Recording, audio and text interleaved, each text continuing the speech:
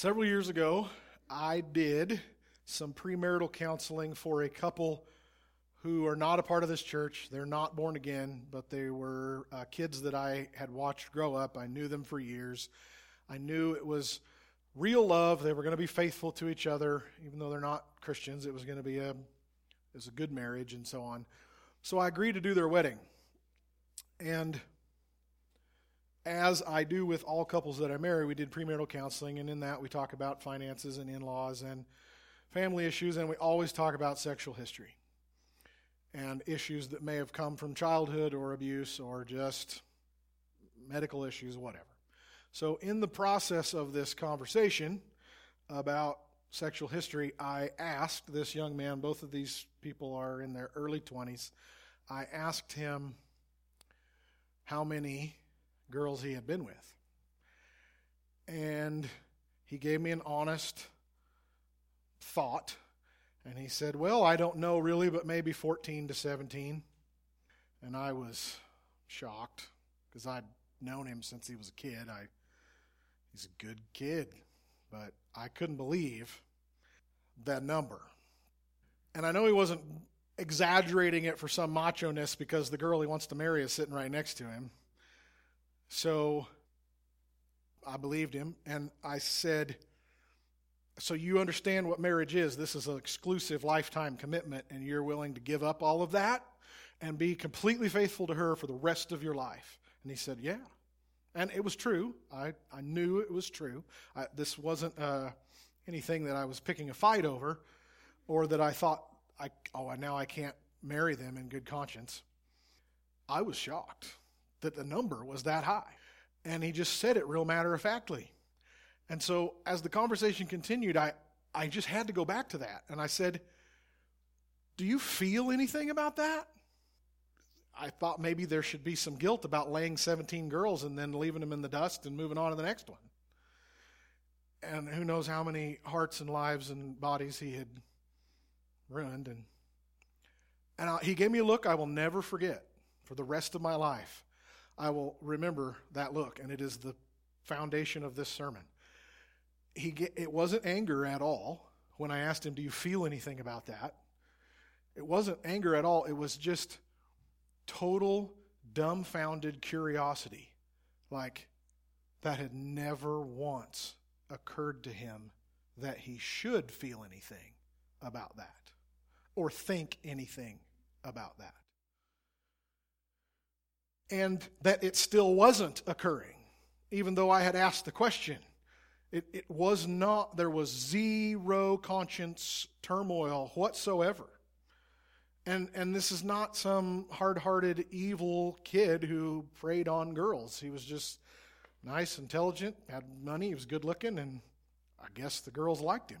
I don't know, but he honestly did not understand my question, and he honestly had no response.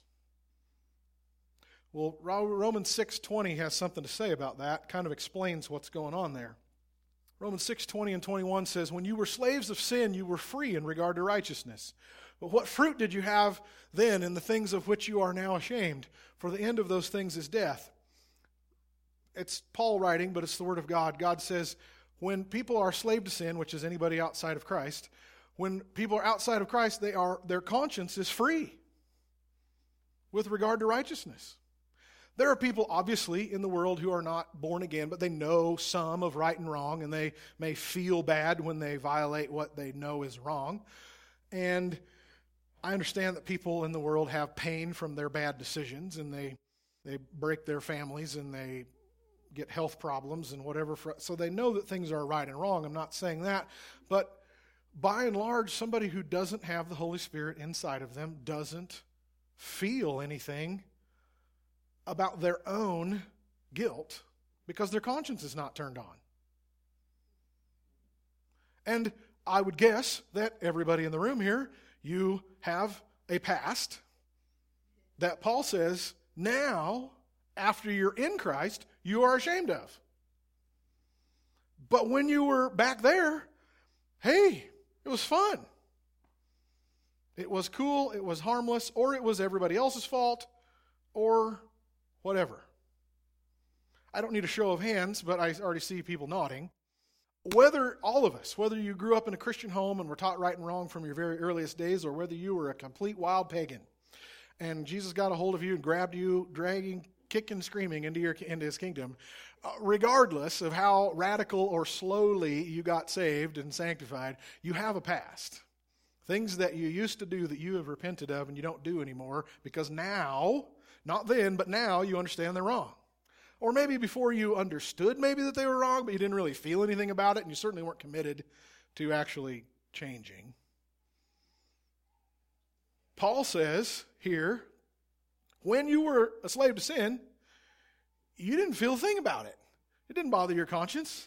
This kid's conscience is completely untouched by the fact that he has laid 17 girls and then left them in the dust to move on to the next one. Had no recollection that would be wrong, that would be hurtful to them. Leaving destruction in his wake, but that's what every guy does. No big deal. It's how people in the world, that's how we function.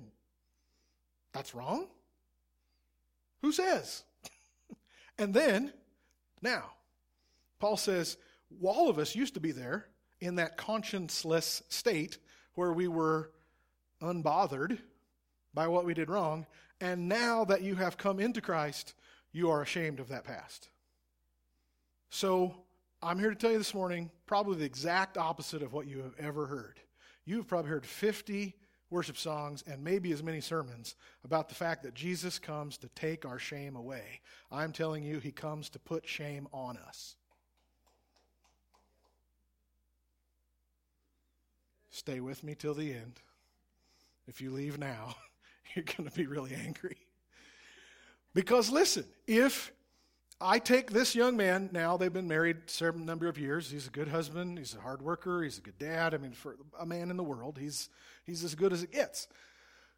But if I could take him from where he was that day where I should have a conscience, if I can take him from there to where he is born again and saved, somewhere in that process, it's going to hit him. What's going to hit him? Shame and pain that I have disobeyed God. I have ruined these people's lives just in this one area. Who knows what about the rest of his character? Somewhere in there, he's going to get smacked with a Mack truck of guilt. And that is the Holy Spirit. That is the Holy Spirit, that is the gospel, that is the truth of the Word of God coming into somebody's heart and turning the conscience on. Now, thank God that is not where he leaves us. We'll get there in an hour.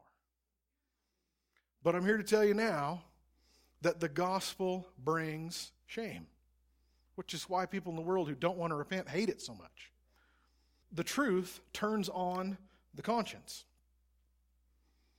And that's what would have to happen with this man if I were able to take him from the complete, utter cluelessness that any of that was wrong to where he's on his knees, repenting, asking Jesus to save him and remove his guilt. Somewhere in there, the Holy Spirit, the truth, the Word of God will bring guilt on him. That is the work of grace. That is the beginning of repentance. It is the first step of salvation, is that God loves us enough to smack us with the truth. And it really, really hurts. And it's not wrong. But many people don't want their conscience turned on because it makes them feel ashamed. You may or may not have heard back in November there was a student at Oklahoma Wesleyan University. It's a Christian school where they require their students to go to chapel services. And a professor in chapel spoke out of 1 Corinthians 13.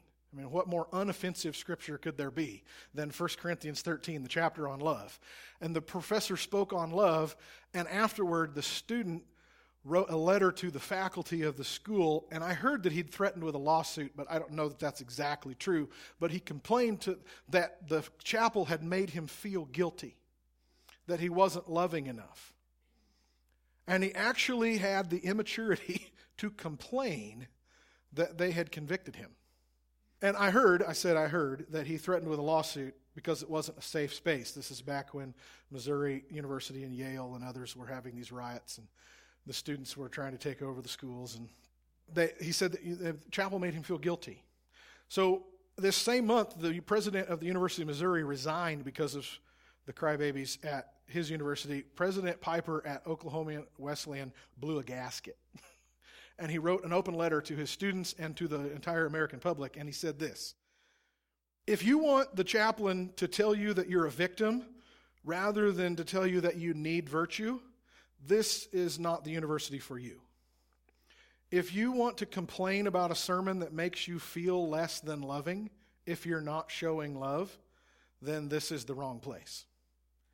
If you're more interested in playing the hater card than you are in confessing your own hate, if you want to arrogantly lecture rather than humbly learn, if you don't want to feel guilt in your soul when you are guilty of sin, if you want to be enabled rather than to confront, there are many other universities in the land, in Missouri and elsewhere, that will give you exactly what you want, but Oklahoma Wesleyan isn't the one for you. At Oklahoma Wesleyan University, we teach you to be selfless rather than self-centered. We are more interested in you practicing personal forgiveness than political revenge. We want you to model interpersonal reconciliation rather than foment personal conflict. We believe the content of your character is more important than the color of your skin. And we don't believe that you have been victimized every time you feel guilty, and we don't issue trigger warnings before our altar calls. This is not a daycare, it's a university.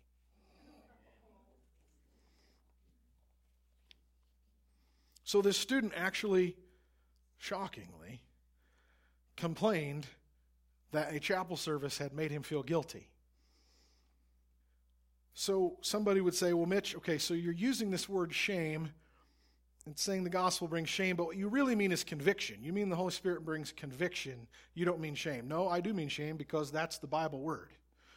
Paul, God, in Romans 6:21 says, we are now, in Christ, we are ashamed of what the things we used to do.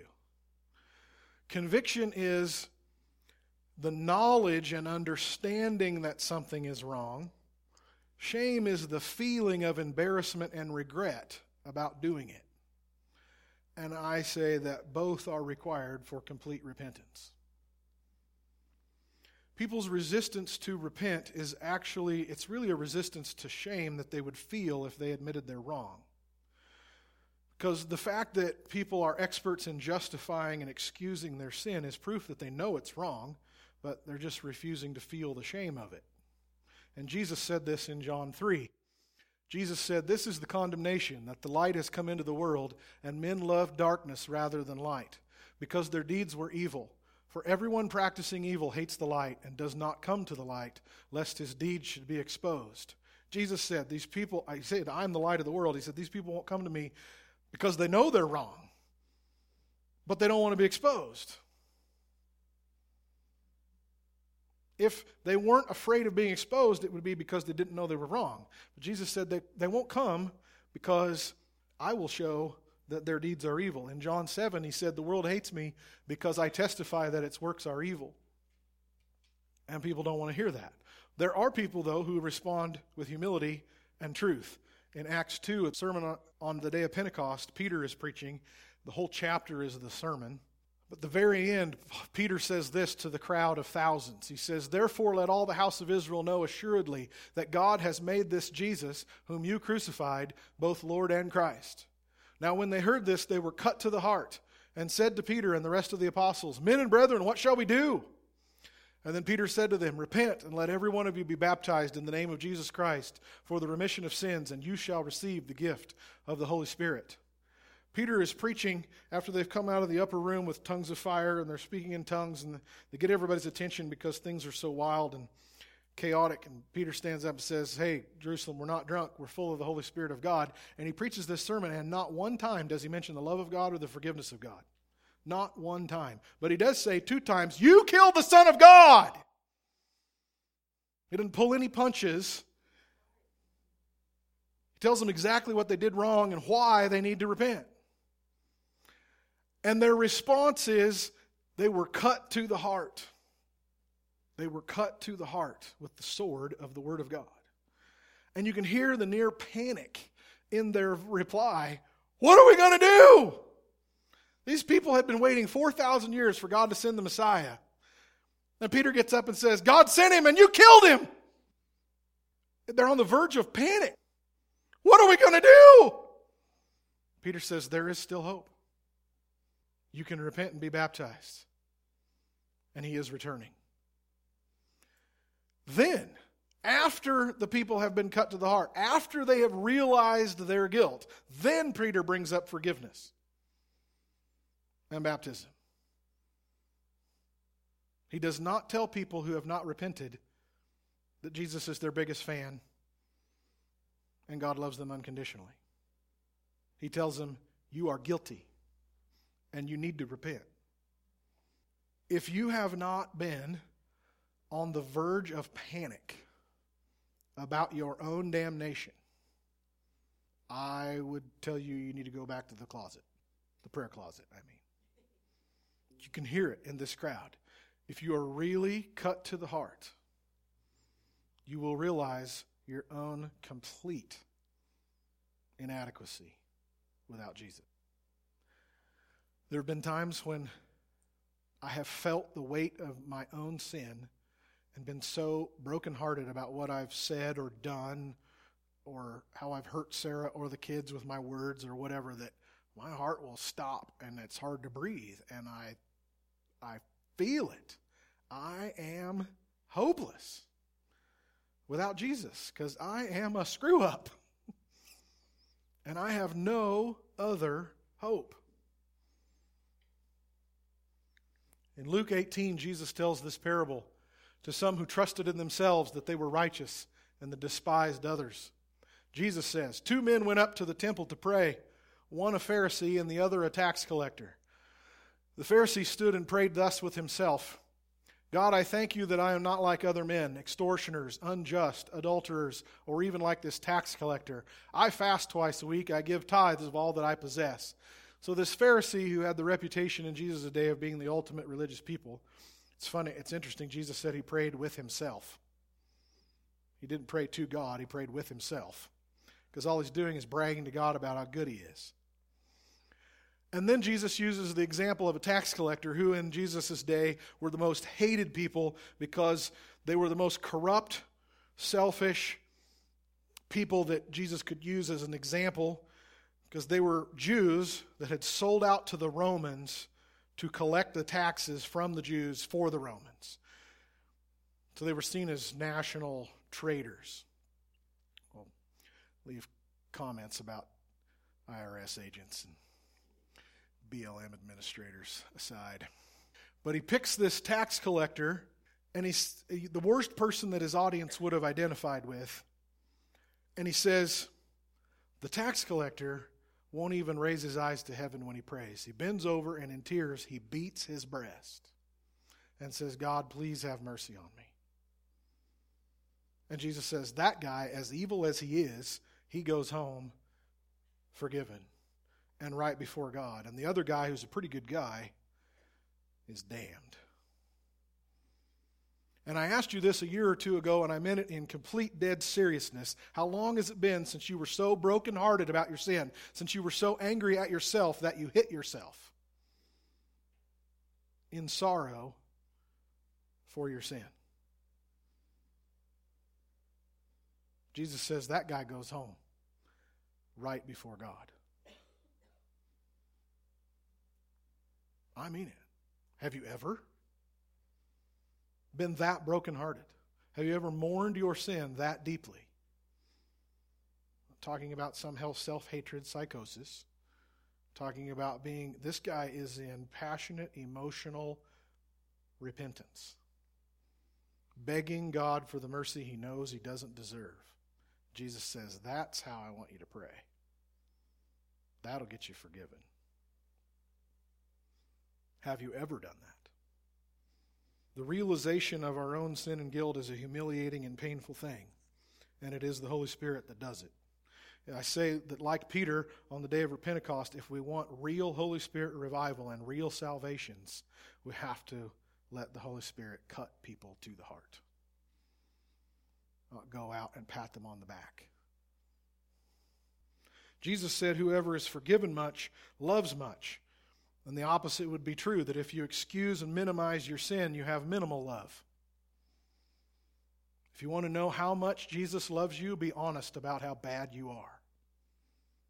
And you will know how much he loves you. But your gospel gives free love and forgiveness without shame or guilt.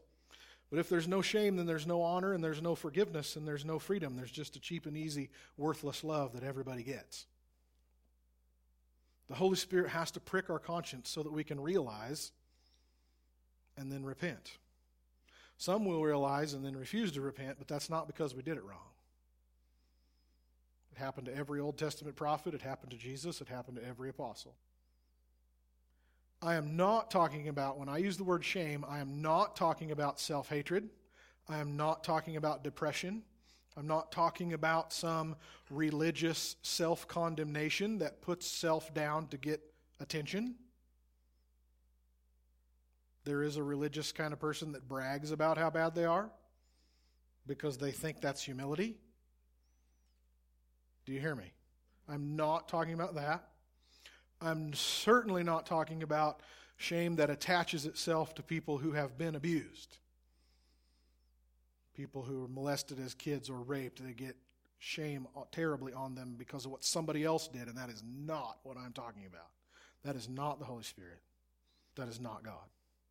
What I am talking about is being embarrassed to sin before God and other people.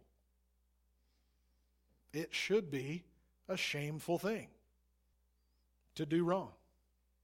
But Mitch, we're supposed to have a culture of honor. We shouldn't be shaming people with their sin. We should be winning them with honor. Yes. But there is no honor if there is no shame. Just like you could never ever describe color and light to a person who was born blind, because they don't know the opposites. You cannot define light unless you can define darkness, but a blind person has never seen either one. You can't say what silence is unless you can define sound. You can't define hot without defining cold, and you cannot define honor without defining shame. And if we remove the shame of sin, as our culture is trying to do, and the church is going right along with it, then we make honor meaningless, and it's worthless because we give it equally to everybody. Proverbs 3:35 says, "The wise shall inherit honor, but shame shall be the legacy of fools." So let's talk about honor for a little bit. You should care about your honor. You should care about your reputation. Religion will tell you that that's bad, but it's not. Proverbs 22:1 says, "A good reputation is more desirable than great riches. To be esteemed is better than silver or gold." There's an old Norse proverb from the Vikings that says it's better to be without silver than without honor. Ecclesiastes 7:1 says, "A good name is better than fine perfume." To be concerned with your reputation is not a sin. To be a hypocrite about your reputation is a sin. To be somebody different at home than you are in public is gross. You better have integrity and be the same person at home as you are in public. So religion is false. Politics is a sin. These people who say one thing in public and then they're another thing in the back room, that's gross. But to care about your reputation is good and godly. Pride and the fear of man are sins, but to desire honor from God and from His people is right. God says it's more valuable than money. Your good name is more important than your money. And your reputation, your honor and dignity, your respect from other people should keep you from sinning. Because the kind of person that says, "I'm going to do it my way," and they flip off the world and the family and God and says, "I don't care what you think," is always sinning. They are always going deeper into sin, and they're always isolating themselves. Somebody who doesn't care what other people think, that's not freedom and wisdom. It is gross pride and rebellion. And it always ends in disaster and pain. The shame of sin should stop you from it. But the church and the world have worked together to remove shame from sin, so public figures and politicians and celebrities can do the grossest, most perverted deeds without suffering any shame or losing their career.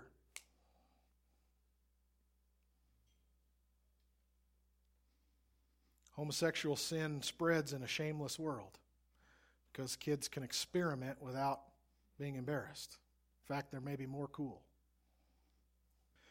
But Ephesians 5, God says, have no fellowship with the unfruitful works of darkness, but rather expose them. For it is shameful even to speak of those things which are done by them in secret. God says sin is so shameful, it's shameful even to talk about it. And from nightclubs to government offices to sorority parties to meth kitchens and slave traders to porn stars, from a hookup in a hotel room to a backwoods kegger, there are billions of secrets that are just too terrible to even talk about. You know, my mom tells me that when she was a girl, my grandma would not even say the word divorce because it was so terrible. My grandma would say the D word, and she would whisper it because it was such a horrible thing. And those of you who've lived through it, you know it is. It ripped your heart out.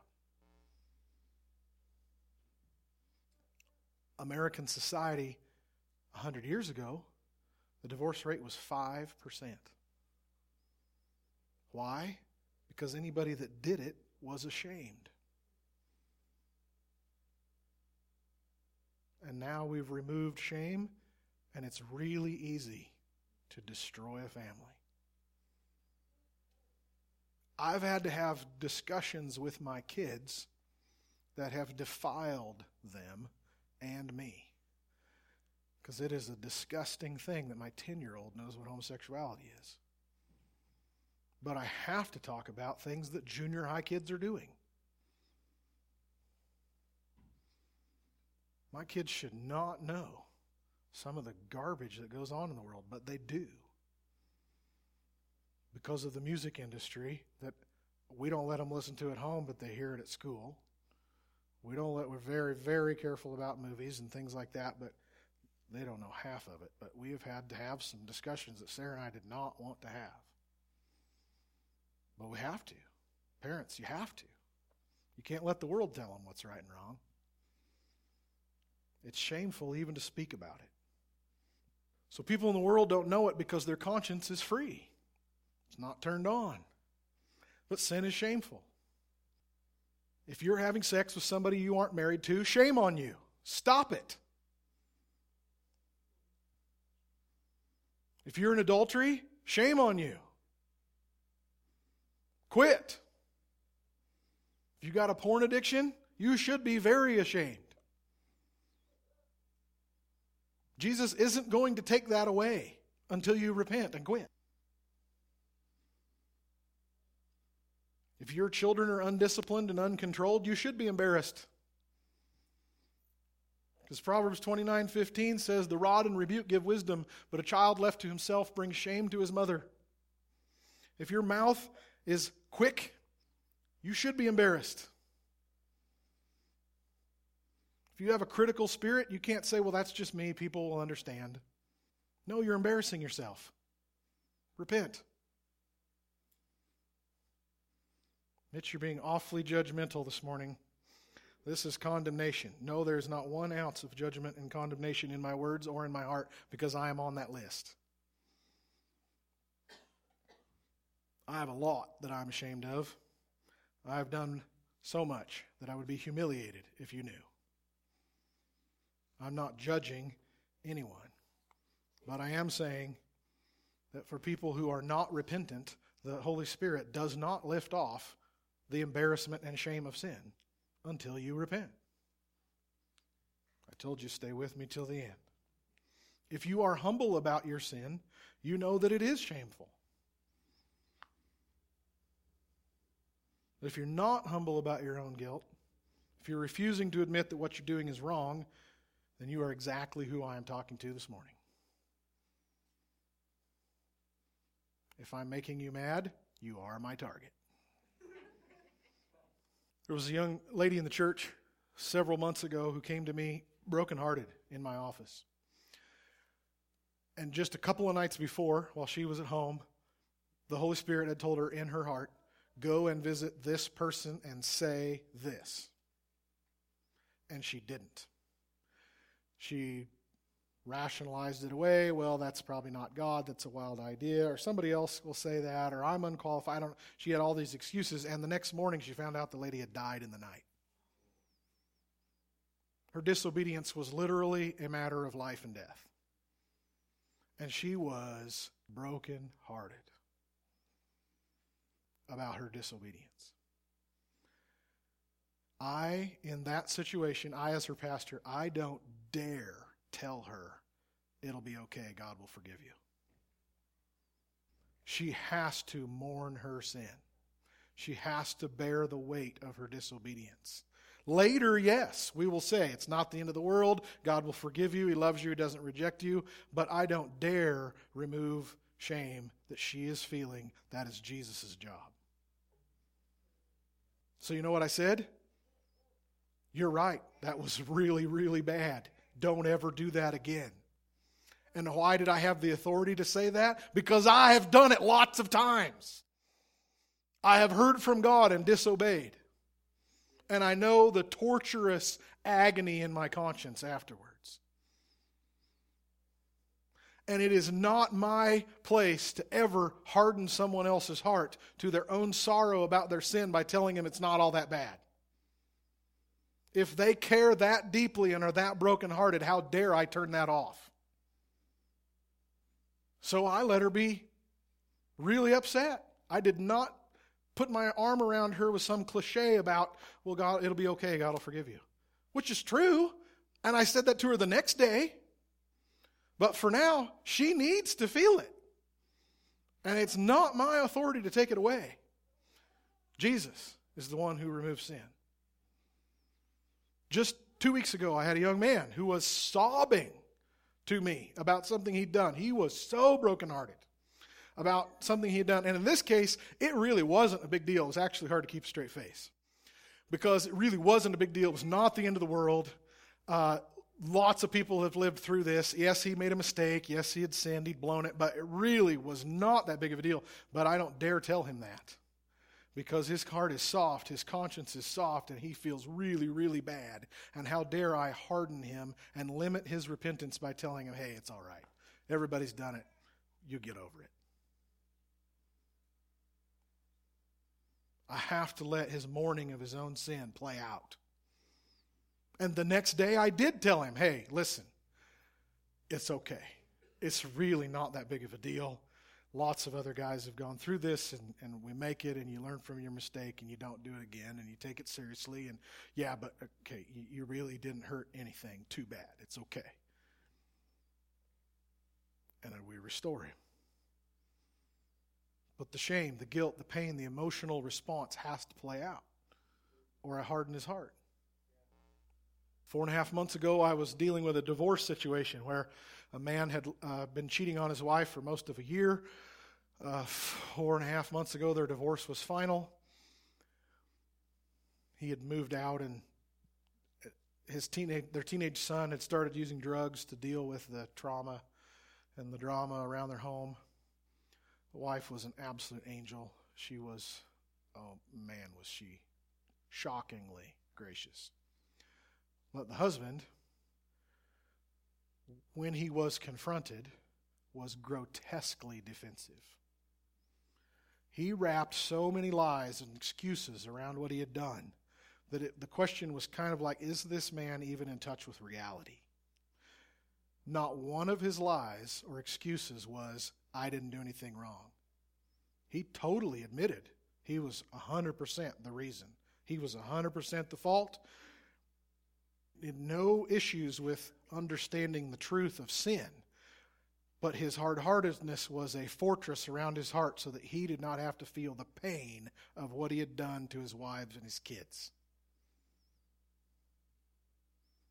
Do you hear me? There's a difference between conviction and shame, and we got to have both or we're not in repentance.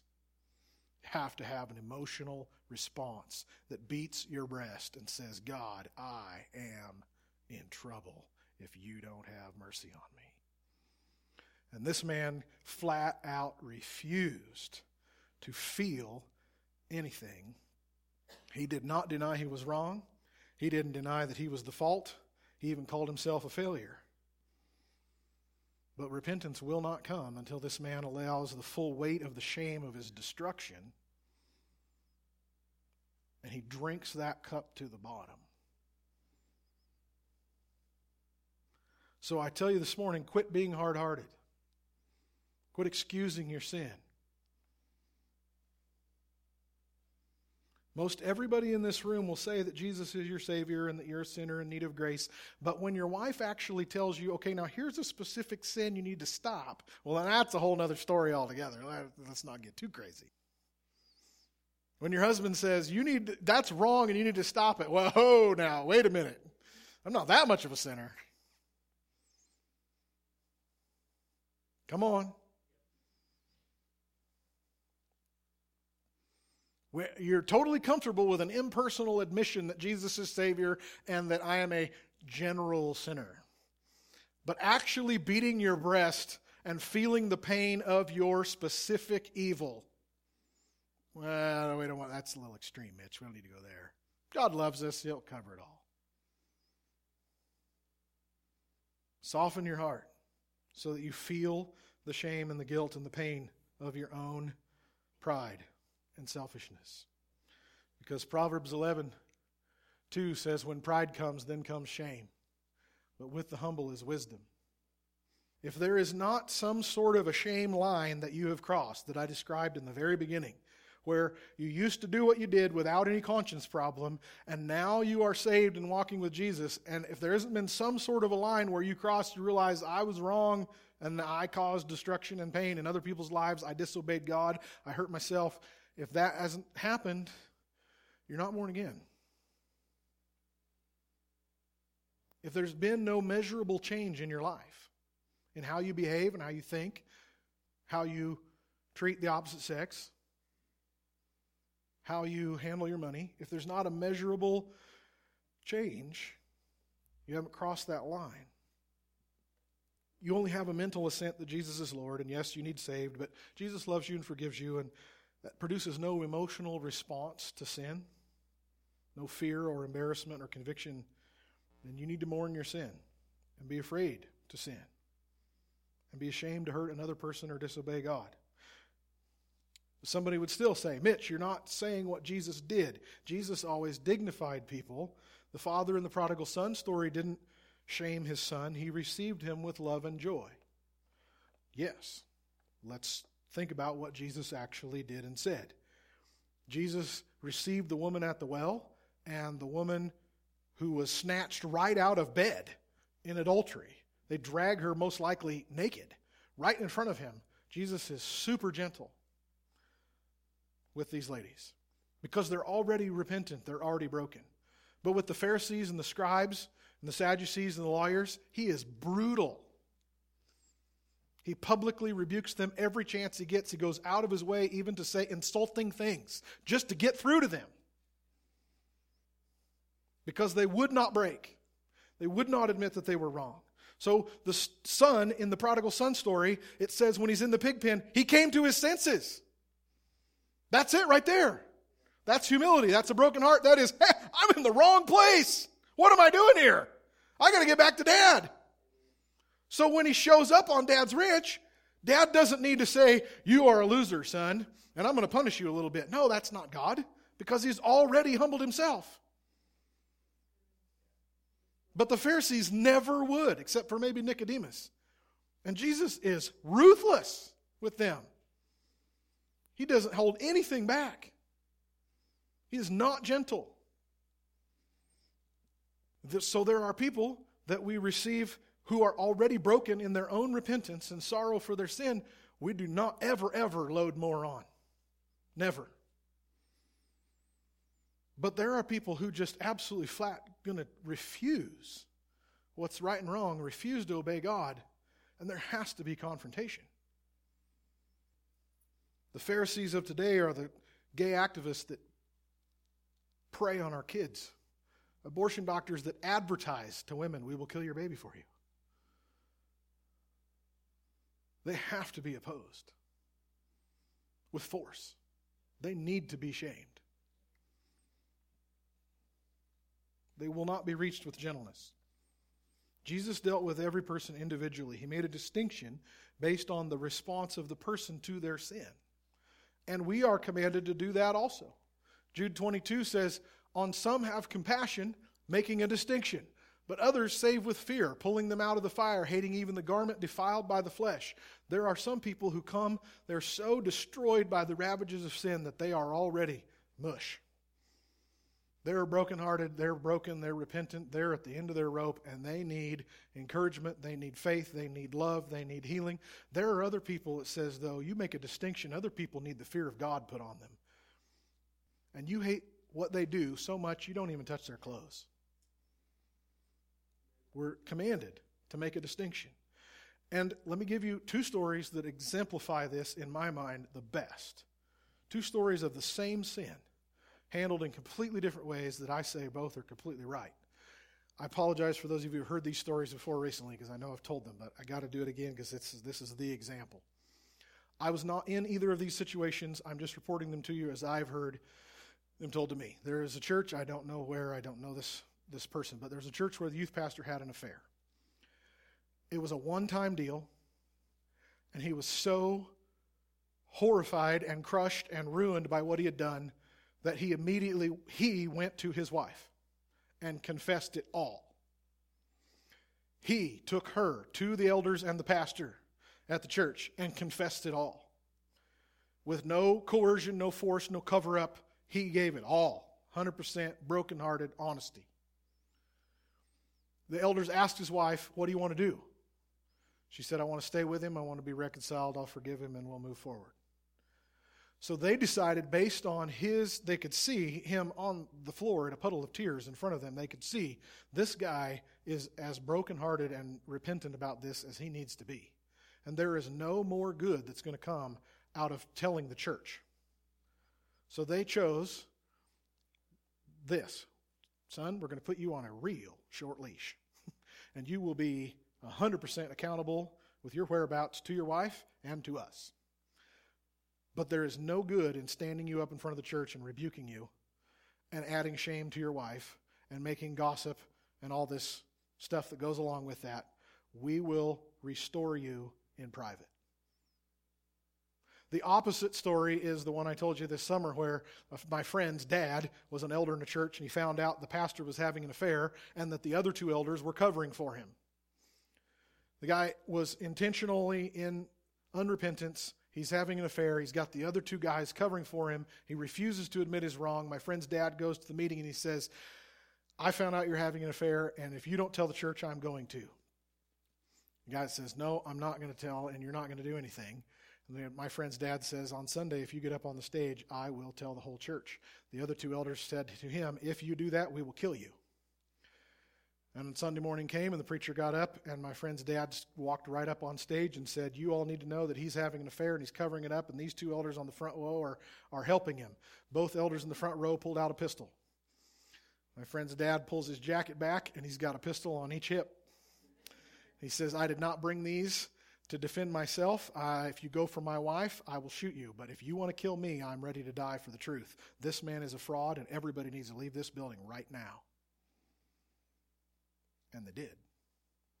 I say, I don't know either story. I wasn't there, but as reported to me, as I've just told you, I say both of those are 100% correct. Because they're the same sin, but we make a distinction. Who is broken and who needs to be broken. Come on. Both of them are the same sin. But Jesus made distinctions in how he treated people. Jude tells us to make distinctions in how we treat people. Some we save with compassion, and others need to be publicly exposed. Ephesians 5 says, expose the works of darkness. In the case of the youth pastor, he exposed himself, so the elders didn't need to. We need to add shame to that. It's going to be hard enough. He is repentant, he is honest and broken, so he's in a good place.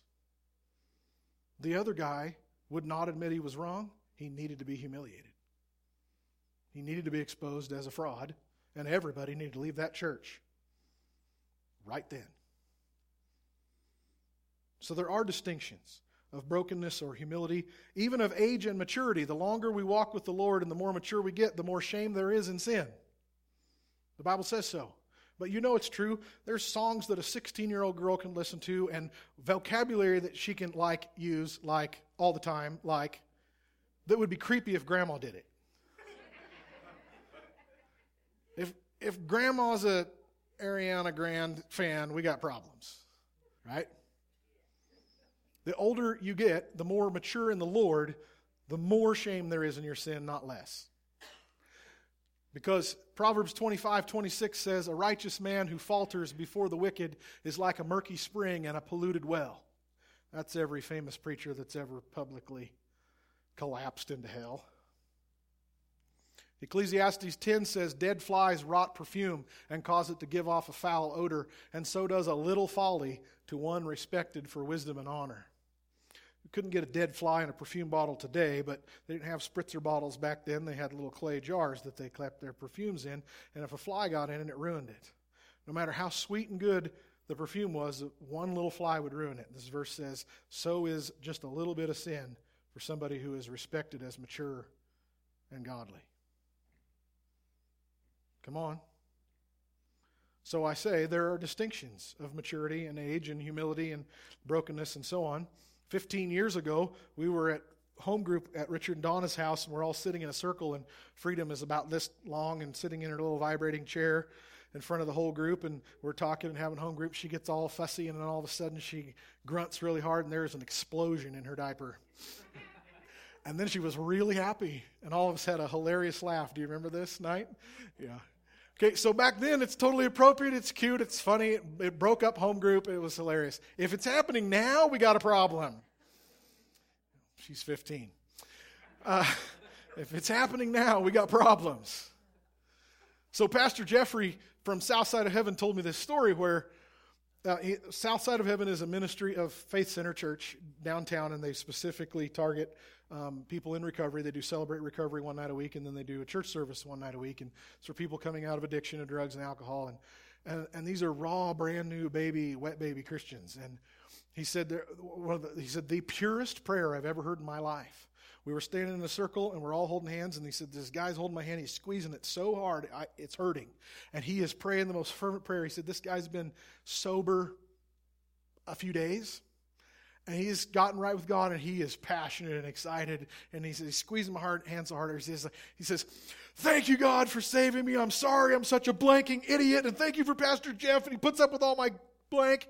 And the guy drops an F-bomb in prayer at church in front of everybody. And Pastor Jeffrey said, it is the purest prayer. There is zero shame. Because he meant it. And he didn't even realize it. Those of you who have been saved 6 months or more and you think it's somehow manly or meaningless to have a foul mouth, shame on you. You should not be talking that way. You know better. You're older. Pastor Jeff said that in between their worship time and when he does his talk, I don't think they probably call it a sermon, but they have to have a smoke break. And everybody goes out on the sidewalk to smoke in the middle of church. And some people visited. He said afterwards they like, Pastor Jeff, you let people smoke during church? He's like, they just got off meth 2 weeks ago. Praise the Lord. You don't need to get your religious panties in a wad because they smoke a cigarette. There is no shame. Praise God, they're sober. There are distinctions of age and humility, of brokenness and maturity. Think about it this way. If we bring a soldier in from the battlefield where an IED is just blown up and he's got 17 problems, I'm not obviously a military person or a nurse or anything, but I know that in triage they assess the person and they take the most serious thing first. If he's got an artery blown open, we don't care about his broken leg right now. Come on. We got to get this artery sewn up so he doesn't die. And then later we'll deal with organ trauma or head trauma or a broken bone or his scuffed pinky nail. So there are people coming out of the world who have been absolutely destroyed by Satan. We got to close the arteries. And if they got other problems, we're not going to shame them for their other problems. We'll just deal with the broken leg later. If we can just keep them sober and out of each other's beds, we're doing really good. In Acts, there's a story where all of the Jews, all of the Christians are Jews. They know the Old Testament, and they know God's morality, and they know the laws for living. And then in the middle of the book of Acts, the Holy Spirit starts bringing in non-Jews, Gentiles as they call us, people from Africa and Asia and Europe, and they're becoming Christians, and they don't know the Old Testament. They don't know God's morality. They don't know the law and all this stuff. And a lot of the Jewish Christians got all wadded up about that, and they're like, you have to follow all these rules. And some of the other Christians said, no, they don't. We can't expect that of them.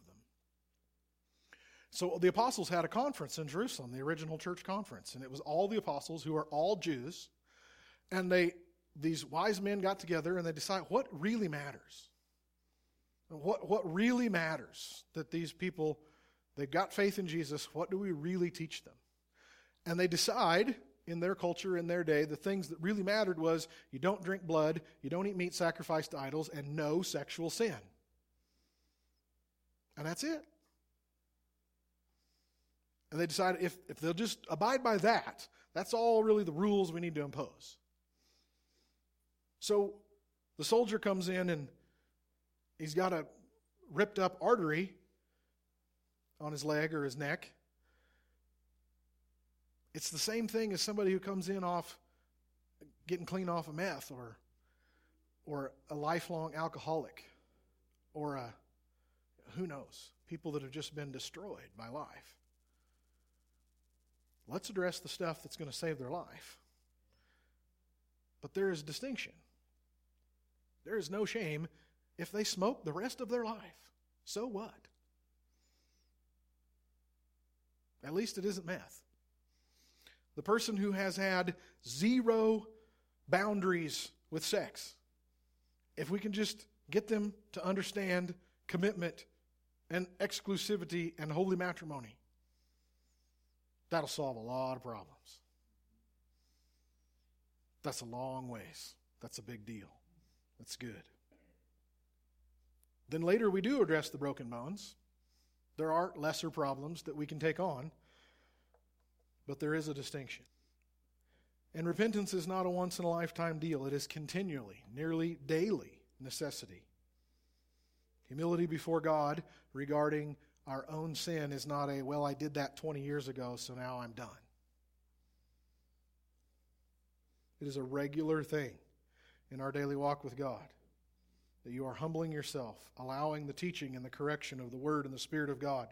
And sometimes you realize that you have a habit or a way of speaking or a way of thinking, an unconscious lie or a rebellion or a fear or a rudeness about you that you've had all along, but you never even admitted it or never really saw it. But when you do see it for what it is, it's embarrassing. That is the Holy Spirit. And your heart is broken before God and whoever you've hurt. If that hasn't happened to you recently, even if you're 40 years Christian, that should happen very regularly. That conviction comes upon you. When it does, drink that cup to the bottom.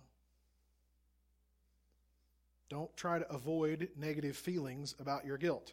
But if you fully embrace the truth of your inadequacy without Jesus, because the one who is forgiven much loves much. I'll say it again. If you really want to love Jesus more, look at how much he loves you. And be honest about that. Again, I am not talking about self-hatred. I am not talking about depression. I'm not talking about false religious humility. I'm talking about being soberly honest about how you really are. Listen to your parents. Listen to your husband and wife, you'll pick up some hints about how you really are. The more honestly you admit your shame, the more thankful and loving you will be toward God and other people. So the gospel that has covered the globe and worked for 2,000 years is, I know the song isn't that old, but it's reflected in the line of Amazing Grace, how sweet the sound that saved a wretch like me. And 30 years ago, Phil Donahue said, you know what, the problem I have with you Christians is that I am not a wretch. All right, Mr. Donahue, we'll see how that works out for you. Because I am. I don't go around beating myself up. I don't hate myself.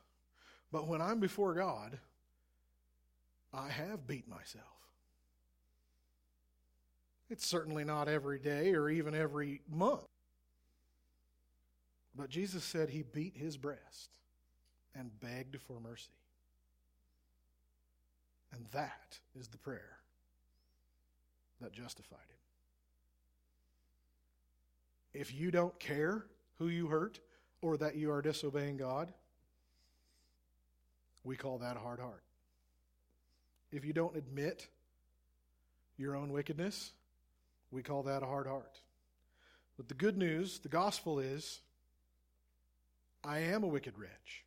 And I, Mitch Costa, deserve to rot in hell. And I deserve nothing good. I am the cause of my own pain. I am the chief of all sinners. I know Paul said that he was, but that was 2,000 years ago. I've got him long beat. God is a just judge, and he has to condemn me. But Jesus. I said, but Jesus died for me. He went to hell for me. He met God's demands for justice. So when I repent of my sin and I don't excuse it or blow it off or hide it or justify it, I don't blame anyone else for my problems. I take full responsibility for my life and actions, and I fully drink the shame of my own actions and thoughts. If I am brokenhearted about the pain and destruction that my own selfishness has caused, then Jesus says in 1 John 1:9, if we confess our sins, he is faithful and just to forgive us our sins and to cleanse us from all unrighteousness. Acts 3:19 says, repent therefore and be converted, that your sins may be blotted out, so that times of refreshing may come from the presence of the Lord. Jesus said we're saved by faith.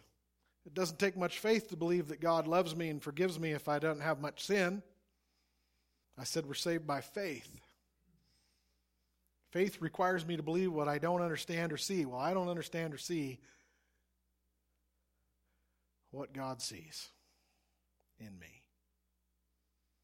But by faith, I believe these promises, and I know they are true.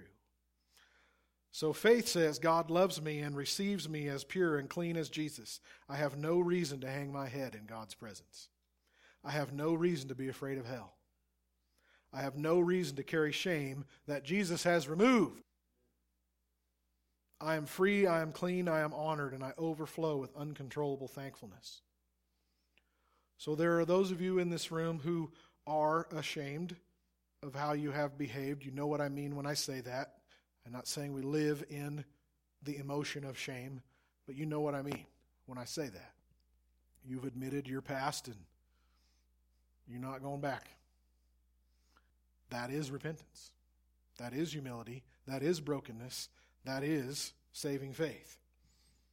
Others of you, you know right and wrong, but you've been trying to be in charge of your own life. You don't want to obey God, because that would mean that I have to admit what I've been doing wrong, and it would have to mean that I have to change what I've been doing. Repent now, this morning. Get right with God. The times have not changed. You have disobeyed. There's not a different standard.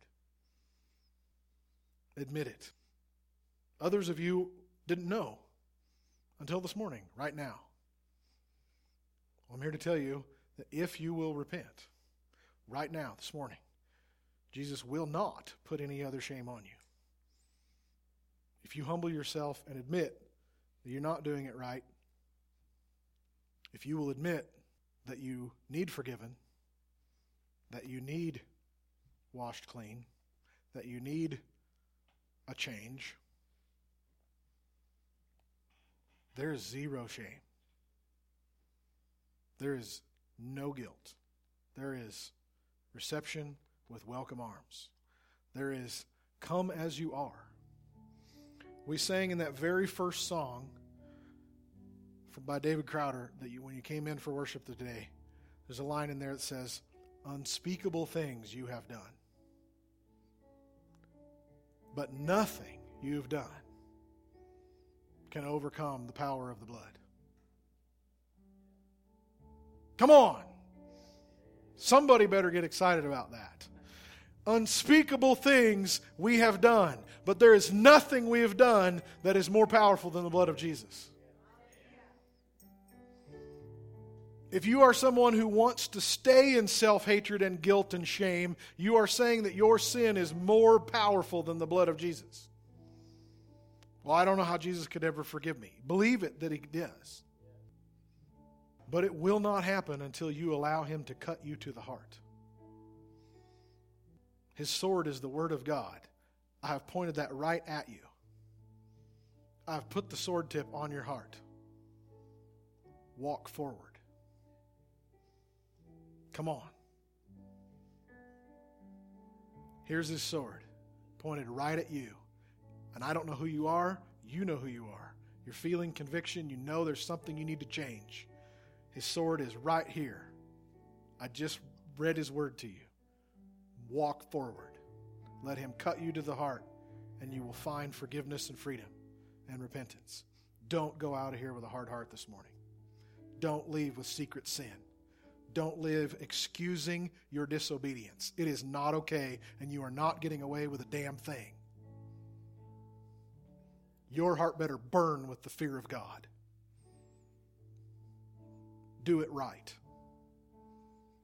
Repent this morning. You get on your knees right here. You may come to your knees at the altar.